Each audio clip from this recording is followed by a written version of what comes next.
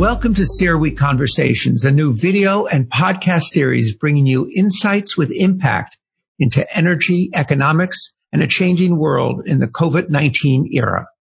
I'm your host, Dan Yergin. Today, we're very pleased to be talking with Andy Jassy, who is the CEO of Amazon Web Services, otherwise known as the Amazon Cloud, which he started in 2003. And we're going to be talking about how the cloud has changed how business operates, how the world operates, its role in the COVID-19 crisis, and the impact the cloud is likely to have in the future. Andy, welcome. Very glad to have you back and to continue a CERAWeek conversation here. We couldn't do it in Houston this year, so very glad to be able to do it virtually. It's great to be here, and I appreciate you having me. And I miss being able to do it in person, but it's great to be able to do it virtually. Great. Well, thank you. Well, let me just start with an obvious question. What was the cloud called before it was the cloud? Well, when we launched AWS, we called it Amazon Web Services, and that's what we were calling the space initially, which was really to allow people to use application programming interfaces or APIs to be able to have technology infrastructure that they can comprise their applications with. If you think about, any technology application you use, it always needs compute or a server. It almost always needs storage, almost always needs a database. And in the old world, the way this worked was you would have to buy hardware. You'd have to get a data center to put that hardware in and to run it. And then you'd have to buy or build all the software yourself. And, all of that was very capital intensive and very time consuming for development teams. And what AWS and the cloud allows you to do is you get to consume the infrastructure software, the hardware, and the data center services as a service itself through an API. And because you're running it in these cloud providers' data centers and you're connecting with it through an API, it feels like that data and all that infrastructure is in the cloud. And that's, eventually we call it AWS, but our second service, which is, really broadly used, our Elastic Compute Cloud or EC2.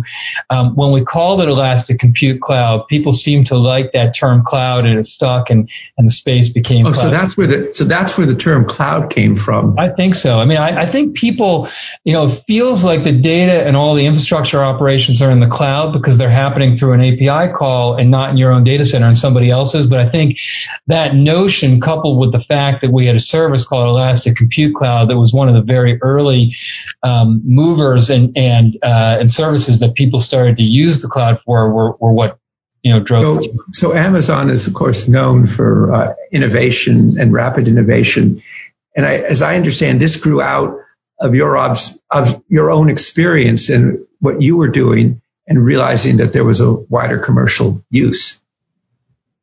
Yeah, well, I think that if Amazon, by most people's standards in the 90s and early 2000s, was a company that innovated at a very rapid clip.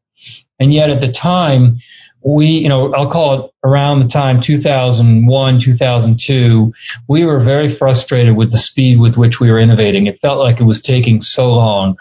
And when you would talk to product development teams and ask them why it took so long, at the time we were thinking about this, I was in this unusual job working for Jeff Bezos as what we call his shadow, which was really like a chief of staff role. And when we would go talk with people, they would say, look, I think it's great that you guys think this product, and this service should take 2 to 3 months end to end to build, but we're spending 2 to 3 months just on the storage piece or just on the compute piece or just on the database piece.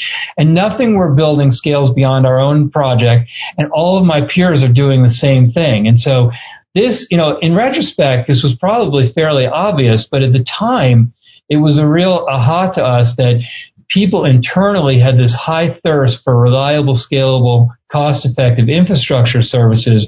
And we also asked people, we said, well, how much of your time when you're building these features or capabilities is spent on what really differentiates the capability versus that undifferentiated heavy lifting of the infrastructure? And we were stunned to hear that people spent about 80% of their time on that undifferentiated heavy lifting. And so, that was a real realization to us that if you built reliable, scalable, cost-effective infrastructure services, it would allow Amazon to innovate at a much faster clip than we were before. And we thought about Amazon, which is a very strong technology company. And if we had that issue, we figured a lot of other companies probably had that same issue. And so we realized that there might be something to externalize that. And that's really how we started off on the journey of AWS. Right. And of course, today it's as a business within Amazon, I think the latest public numbers, it's running at about $40 billion a year. So, when you started, you didn't quite maybe see the scale. Kind of, how's it evolved over time, the scale and the nature of the cloud? Yeah, I think that any of us who've been involved in AWS since the start would have gladly taken where we are in a nanosecond. When we were thinking about it way back in 2003, it was, we've learned this over the years at Amazon. It's very difficult to predict how big a new business idea is going to become, especially when you're really changing the way that consumers or customers are going to interact with the type of technology like we were with the cloud. But it's today, 14 years into having the services in market, it's about a $41 billion revenue run rate business. It's growing a little bit more than 30% year over year. And it has millions of active customers. We consider an active customer a non-Amazon entity that's used our platform in the last 30 days. And it really spans the gamut in terms of customers. In the first half dozen years or so of AWS, you mostly saw startups using the platform. And most of the successful technology startups of the last 14 years have built themselves completely from scratch on top of AWS. And these are companies like Pinterest and Airbnb and Slack and Peloton and Stripe and Robinhood. But what's happened over the last 7 or 8 years, but particularly over the last 5, is that the enterprise and the public sector have really started to adopt AWS in the cloud in a very pervasive way. And you see it in every imaginable vertical business segment. In the energy sector, you see Shell and BP and Hess and Halliburton. IHS Markit just announced an agreement with AWS where they're closing down a number of the data centers to move their workloads to AWS. Yeah, I think you've pretty much described an incredible scale. Maybe just to build on that, how is it changing the economy and the nature of work? Well, it really it changes what's possible with companies. And, I think there are a few reasons why people have moved to the cloud so quickly, even though, we keep reminding ourselves that, the business is a reasonable sized business at this point with a $41 billion revenue run rate. But I think we're just at the early stages of the meat of enterprise and public sector adoption. But the reason that people are moving so fast is almost always cost is the conversation starter. If you can turn capital expense into a variable expense, usually that's attractive to people. And the cloud, you don't have to lay out all that capital for the data centers and the hardware. You get to just use the infrastructure as you need it. And then that variable expense is a lower expense than what most companies can do on their own, because we have such giant scale that we pass on to customers in the form of lower prices, where we've lowered our prices on almost 80 different occasions in the last 10 years. That changes what you can do on the variable expense. And then you get real elasticity where anyone who needs to provision infrastructure knows that you have to guess ahead of time how much you need. And if you guess too little, you end up having an outage if it turns out that you need more. So nobody guesses too little. Everybody provisions for the peak. And there's a reason they call it the peak. You rarely sit at the peak. And so in the cloud, you don't have to guess. You provision what you need. If it turns out you need more, you seamlessly scale up. And if it turns out you hit a peak, you just give it back to us and stop paying for it. So cost is always the conversation starter. But the number one reason that people have adopted the cloud and the way it's most changed a lot of businesses is just the agility and speed with which you can innovate and change your own customer experience. You can spin up thousands of servers in minutes, and then because we have about 200 services that you can use in any combination you want, you can get from an idea to implementation in several orders of magnitude faster. So it's just a very different world with respect to how fast you can innovate. So before we started, you mentioned that, of course, you had been working at home like so many others and many people who'll be watching this. How has the cloud figured in work during this era of the COVID-19 pandemic, and making it possible for people to work at home? Yeah, I think that we're going through something that's totally unprecedented and hopefully we'll never go through again as a society. And I think, one of the most important things in this crisis has been trying to help people function from where they've had to operate at home. And you see it on both the consumer and the business side. And the consumer side, of course, in our retail business, we, with so many physical stores being closed, we really needed to do everything we could to enable people to have the right access to PPE and to food and to items. And, we've had, it's been a very challenging,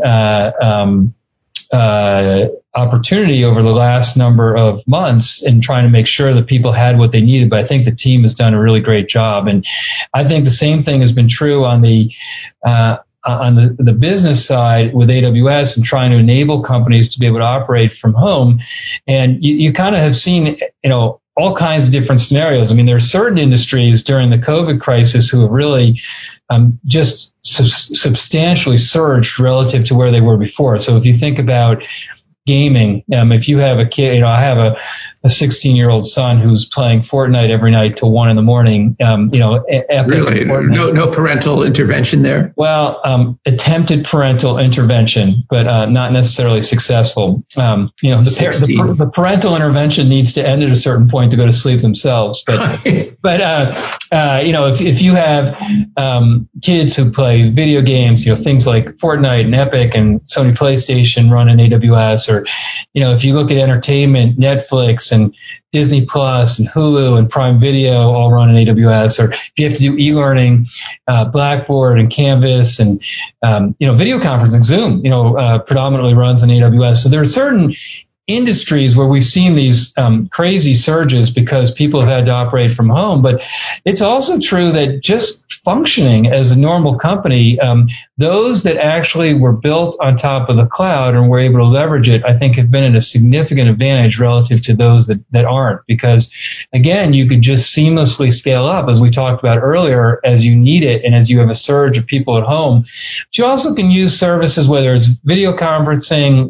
with Zoom, or with, we have a service called Chime as well, or whether you're going to use, you want to use virtual desktops in the cloud through a service we have called Workspaces. Or we had a number of large companies who overnight had to have their customer service agents work from home, where they spun up our call center service, Connect, and we're able to get thousands of agents up from, really from a standing start. And so I think the cloud has helped people be able to function much more effectively, having to work from home and having to do it very quickly. Well, I want to ask you about some examples, and we'll get in a couple of minutes to the energy business and the role of AWS in that. But I want to ask you about one specific company that's been talked about publicly. Right now, there's probably no higher priority than a vaccine. And Moderna, which is one of the companies that's on the Warp Speed grant from the U.S. government to develop a vaccine, their CEO has talked in public about what Amazon Web Services has enabled it to do. And maybe you might say a little bit of that in terms of what it means in terms of time saved. Well, it's a pretty interesting and canonical example of how the cloud can completely change your possibilities and what you can do for customers. And so Moderna built really a digital manufacturing platform on top of AWS, and they were able to use things like EC2, which is our compute service, and S3, and which is our storage service, and Redshift, which is our data warehouse service. And then they use our machine learning to build a number of very deep neural networks that allowed them to kind of be able to predict structures of different strains of what they were trying to solve. And they were working, of course, on mRNA, and they were trying to build a vaccine for SARS-CoV-2. And they were able, by using machine learning, predict these structures and predict what they would have in various simulations. They were able to build a vaccine in 63 days in what normally takes 20 months. And so under any circumstances, that would be remarkable. But if you especially think about the environment in which we live today, that it's very important. And so it was the capabilities of the cloud, of your cloud, that enabled them to almost abolish time, traditional time. Yeah, they didn't have to buy the hardware. They didn't need the data center. They didn't have to build the infrastructure software. They just used our compute and our storage and our data warehouse, and then our machine learning capabilities to scale up and scale down as they needed to really in really rapid fire be able to build something much faster than they otherwise would. I mean, 63 days versus 20 months is a total game changer. Yeah, I mean, it's incredible, and it's an incredible example of what's possible. And of course, so important to every single person watching this, whether their vaccine works or somebody else's works, to the energy industry and how you see the cloud enabling companies to innovate and change their business practices within the energy business. If you think about one of the biggest benefits of the cloud, it's the ability to move quickly and to innovate on behalf of your customers quickly. But when you have data, as most enterprises do, that live all over the place in all these different silos, it's incredibly difficult to actually do much with that data or to do analytics on that data. And so, I think that a good example of and typically what you want to do is you want to take that data and consolidate it in one place, what people often call a data lake. And, the vast majority of companies build these data lakes on our object storage service called S3, where we have, tens of thousands of these data lakes on there, so they can then run the analytical tools off of this one place where the data is and set the right permissions, et cetera. And so, we started working with Shell on their subsurface data universe, which they call their OSDU. And what they were really trying to build was just a big repository that had their seismic to completion workflows there. And what they really wanted to do was they wanted to have this one place where they could run lots of analytics and kind of almost endless simulations. And, data scientists had all types of ways they wanted to use this data. And so we built this with them. And then, they appropriately thought about it and said, well, we want to actually democratize this data set so that lots of other companies can do the same type of exploration. And as importantly, we'll get a number of ISVs and systems integrators who will build to enable us to do more in the analytics and then what we can do with this data. And so they really opened this up and made it, they actually donated their code and they built this OSDU. And so that now you have at least 8 energy companies using it, about 45 ISVs, about 35 SIs. It's just totally changed access to that data and what you can find from it and what you can do and how you can save money and time and energy in the explorations process. Or you can look at Woodside, which has gas plants really all over the world, and they were trying to innovate on the traditional way that you ran these and you did maintenance and you operated them. And so they went about building, really using machine learning and AI to build an intelligent asset that tried to fuse together all of this historical data and how the plants were used and how they were operated, about 200 different data sources, and then along with fusing that data with thousands of real-time sensors or IoT sensors on their various assets. And then what they did was they used multi-LiDAR from cameras that they had in their facilities to really build a physical picture or video of how their plants were operating at any one time. And then when they saw there was a problem, they used robots to do the troubleshooting. And so if you think about it, what they're able to do now is they have all this historical data. They've built models to analyze and predict what's going to happen based on the historical data. They have real-time inputs. They have a visual representation of what's happening in their plants. And then they're able to run all these simulations on different scenarios such that now what they're able to do is they're able to predict when there might be a failure or a maintenance issue up to a week before it actually happens. And, everybody that does anything in the industrial space knows it's much less expensive if you catch the issue before it actually breaks. And so those are, to me, 2 good examples of totally changing what's possible, inside your company with data or in your plant operations. So it really kind of 3 main outcomes. One is in terms of speed, one is in terms of cost, and one is in terms of operations. And safety too. And safety, that's right, which for the energy industry is a absolute top priority. Deal. Do you ever find, you describe some of the companies that are sending things, streaming things at Airbnb, et cetera, but now you're working with really big established companies that obviously worry a lot about safety. Do you ever find that companies are too big to be able to be able to move this fast?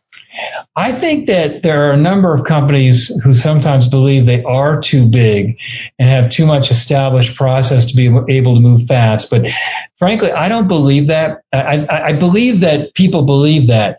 But, I think that companies and individuals have a funny way of changing and adapting when their survival is at stake. So we know people can do it. And I think that one of the least understood parts of business, in my opinion, is that people don't always think about how speed disproportionately matters at every stage of business. Unless you don't have competition, it matters whether you're an early stage business, whether you're a mid stage business, and especially matters when you're a larger business and you have a lot of competitors, especially as a lot of competitors are able to use the cloud. And so, I think that it is a intentional decision that leaders can make, that they are going to organize and change how they operate so that they can move faster. And, we have a lot of ways that we do it inside of Amazon, and it's not by any means the only way to do it. But there's a few things that we do that I think, others may be able to use in their own ways that might be helpful. And I think there are a few ways that we think about moving fast. The first is who you hire. If you hire people who are content moving slow and operating at an incumbent pace, you will move slow. Whereas, we overly index in who we hire on builders. And we think about builders as those who like to invent, but also those who look at a customer experience and try to figure out what's wrong with it and then have this hunger to change that and to reinvent that. So the first is that we hire builders. And then we try to organize them in as small and separable and autonomous teams as we can so that they own their own destiny. And as we were talking about earlier, in teams sometimes feeling like victims because they don't have the freedom to move fast, if teams own all the resources, there's no more finger pointing between engineering and product management and operations. They're all in the same team and they're all owning it together. They take charge of their own destiny. And so we try to hire builders, organize them in separable teams that own their own destiny. And then we try and give them the same building blocks that all of our AWS external customers have, which are the AWS services. And I think one of the least publicized parts of Amazon's growth the last 10 years has just been the incredible pace with which our consumer businesses have grown. And they will tell you that a big part of that is being able to use AWS. And I think there are two other things that are useful. I think if big companies, as they get bigger, for whatever reason, they start to walk into meetings where they're going to talk about new ideas, looking to find ways to say no. And I don't think it's because they are ill-intended. I just think you get more conservative and it seems harder to manage. And I would say at Amazon, all the senior leaders will tell you their very favorite meetings are the ones about new initiatives. And we don't say yes to everything, but we are very actively spending our time in those meetings trying to find ways to get to yes. We say yes to a lot more than others. And I think the last piece is if you want to invent and you want people to take chances and work on new initiatives, you have to be able to tolerate failure. And none of us like failure. And in Amazon, we have a lot of very achievement-oriented type A people who hate failure. But if you don't allow people to take chances and have an opportunity, if it doesn't work out, to be able to move on to something great, it's a self-fulfilling prophecy. None of the good people will work on the new things because it'll be too risky. And you're a lot bigger company than you joined Amazon, I think, in 1997. In those 23 years, it's become a lot bigger company. Is it harder to, maintain those values and those sort of directions when you get to be this big and this prominent? Well, I think that arguably the most important part of our being able to retain our culture as we have grown in the number of people on the locations we are and the types of businesses we're pursuing has been our leadership principles. And we have these 14 leadership principles that we're very committed to inside the company that drive everything. They drive our behavior. They drive how we assess people. They drive how we promote people. We call each other out on it. If we feel like somebody is not living up to those leadership principles, it's always one of the things that people feel worst about is if someone tells them that they're not living up to one of those principles. But I think that has been the most important factor in our being able to retain the culture, which, this culture, I would say, is unusual for lots of reasons. But, probably two of the most unusual parts are that it's inordinately customer focused. We talk a lot about how everything we build starts with the customer and then moves backwards from there. And if you sat in our product development meetings, Dan, you would see that it's almost like the customer is sitting at the table. Many times in each of these meetings, you heard people say, well, is that what customers really want? I talked to this customer and they said what was bothering them was this. Like, it's always with a customer lens on, and it's easy to talk about being customer focused and a lot harder to actually execute on that. But I think the company is unusually focused on customers. And I think the other thing too is that this is a great place for builders. And when we think about our culture, we always want it to be the best place for builders. And I think that just, if you're a builder and you have the ability to kind of imagine anything that you can possibly imagine, and to work on a team that's separable, that gets a chance to own their own destiny with, AWS building blocks that allow you to go faster and not have to do as much of the heavy lifting, and then a leadership team that both is willing to say yes to a lot of new ideas and willing to tolerate failure, it's a pretty great place to build. I'm very struck by your use of the word builders, because in my book, The Prize, in the 19th century, when people were creating the energy industry, they talked about upbuilders, people who made things happen, and you've described that. Well, let's talk about building a little more with the energy industries. There's some companies that don't want to work so much with the energy industries. Where do you see the further opportunities for kind of synergies between tech and energy? Well, I think that almost everybody I know wants to kind of snap their fingers and have all the energy be 100% renewable energy. And it would be, it's what everybody wants. Unfortunately, it's just not the reality right now. There just isn't enough renewable energy in the world to be able to do so, at least yet. And I think a lot of companies are working on this. And there, as you know, there are a lot of countries in this world that don't have any energy, or adequate access to energy, and their quality of life is very different than what a lot of ours is. And so that is, it's going to take some time, but I think we're all very committed to trying to help. And I think when when I hear about companies not being willing to work with energy companies, the reality is that energy companies have technology infrastructure, whether they use the cloud or don't use the cloud. They have on-premises technology infrastructure that they're going to use. And so we would much rather try to be a part of the solution and enable them to move much more quickly and to be able to be much more energy efficient. If you look at research that's done, and, you can look at the 451 research that was just done, they estimate that it's 3.6 times more energy efficient to run technology infrastructure in AWS in the cloud than to run it on premises. And then if you actually add the carbon intensity for the same task, it's 88% more energy efficient to run in AWS than it is on premises. So we'd rather try to be a part of the solution and help energy companies be more energy efficient with the technology infrastructure they're going to use, but also save money and time so they can spend their innovation cycles working on the renewable projects that allow us to all get to 100% renewable like we want. So the way you're really expressing it is, you're working with them on those goals, both in terms of carbon targets and others, help energy companies meet their ESG goals and meet their climate goals. Yeah, I mean, I don't know. I'm not sure I know any companies that aren't focused on the environment right now and who don't understand how important that is to our future.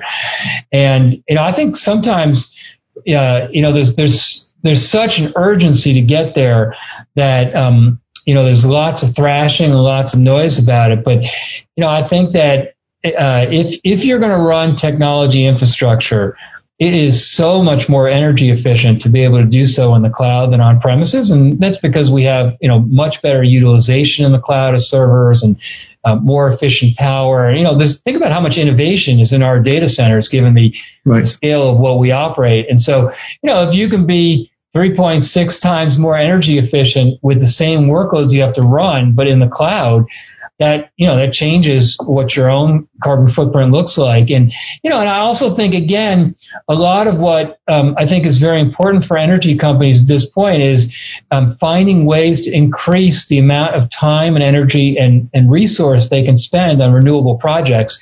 And again, the cloud allows you to kind of save those dollars as well as move much more quickly and innovative. And reallocate the dollars. Yeah. Well, let's then turn to what Amazon Web Services is doing in terms of its own agenda on this. What are your goals in terms of, you use a lot of electric power. What are your goals there? Well, I think if you look at, in general, what we're doing as a company, we're the co-founders and the first signatory in the Climate Pledge, which is to be, a commitment to be carbon zero by 2040, which is 10 years ahead of the Paris Agreement, which is not simple. It's going to be very challenging to do. And we also said we're going to be 100% renewable by 2030, and we're working really hard to try and beat that goal as well. And, I think one of the reasons that we chose to announce this and take this pledge, which is a very aggressive pledge, is that we wanted to try to inspire more companies to invent alongside us and to partner, because it's not going to be simple to get there, not just for us, but for lots of other companies. And I think you may have seen that just in the last few days, we've announced this $2 billion fund to fund renewable projects that change what, the speed with which we can all get to carbon zero. And so it's a big priority for the company. It's a big priority for AWS and for the rest of Amazon. And, and we're looking for as many partners as we can to help accomplish it. I think the future of, our kids' future and our grandkids' future depend on our having that success. And it won't be simple to get there, but we're committed to it. And is the $2 billion fund, is that basically a venture capital fund? It's just a fund that we're going to administer, and we're going to start receiving proposal, and we'll fund the things that we think can have a big impact. Right. And just to add, of course, what you do on renewable electricity is very important because, you use a lot of electricity, don't you? We do use a fair bit of electricity, and we've been working on this. We obviously haven't just started working on this, but we've been working on this for several years. And as I said, we have a very strong commitment to getting to both 100% renewable and carbon zero. Right. So, Andy, you've been, this is the last question here. You've been 23 years in Amazon. It's not the company you joined 23 years ago. Just, what is it like personally to be in a company that is growing so fast and has such an impact in changing the global economy? Well, I feel incredibly lucky to be able to work at Amazon. When I came in 1997, I took my last final exam in graduate school the first Friday in May in 1997, and I started at Amazon 3 days later, that next Monday. And at the time, nobody would tell me what team I was going to work on or what my title was going to be or what my function was going to be. But for whatever reason, it was very important to Amazon that I get there that Monday. And I came and I really... Do you remember why it was important for you to get there on Monday? We have always had this culture, and it was, it's particularly true then, but I think it's really still true in our businesses today. Like we are pursuing land rush opportunities where every day matters, and there's this urgency and this speed and this mission passion that I've never seen in any other company. And so there was just this feeling that what we were doing was this incredible opportunity that was moving really quickly with lots of different other companies that were going to pursue it as well, and loads of issues customers wanted us to solve that we just needed more people to solve it. And so, I came and frankly, my then fiance, now wife, we agreed that we would, come to Seattle for 2 to 3 years and then head back to the East Coast, which is where I'm from. And we lived on the East Coast prior to moving out to Seattle. And we kind of agreed, we kind of agreed on a napkin in a bar as we were making the decision on where to go. And that was 23 years ago. My wife has inform me that the statute of limitations on that napkin has expired. But I feel incredibly lucky to have been part of this adventure that we're still in the very early days of being on. And I think the reason that all of us who've been here for a while are still here and love it is just that there is no ceiling to what we think is possible. If we believe that there's a customer experience that is worth fixing and that could be meaningful for the company and that isn't being well served and where we have a differentiated approach, we're willing to pursue it and try and fix it, even if it's really different from what the rest of the company has done to date. I mean, think about how different AWS is from our retail business. Those were really different businesses. And so if you're somebody who likes to build, and if you're somebody who's entrepreneurial, and I'd done my own businesses before I went back to graduate school and came to Amazon, and you're somebody who likes focusing on customers, and if you're a consumer of any business, you know what it's like to be treated poorly by companies. If that experience has left a dent, and you want to be customer focused, this is a very unusual place. And so, I think if it ever felt like a big company, I would have a different feel about it, but it never has. It continues to feel like a very entrepreneurial, customer focused, builder oriented company. And I'm lucky to be here with the team on board. Well, thank you very much, Andy. This has been a great conversation. Thank you for joining us. Of course. Thank you for having me, Dan. It's always great to have a chance to chat with you. Thank you. We've been talking with Andy Jassy, who's the CEO of Amazon Web Services, and talking about being a builder. And he's certainly been a builder as he's led Amazon Web Services from an idea to being in itself a very huge enterprise, and one that we've heard today that is not only changing many industries, including the energy industry, changing the global economy, and has played a very important role in terms of dealing with COVID-19, enabling the world to continue to work and to function, and certainly will continue to have enormous impact going forward. So thank you very much for joining us. Discussion. Thanks for having me. Thanks again for tuning in to another CERAWeek conversation presented by IHS Markit. For the complete video series and previous episodes, visit us online at CERAWeek.com.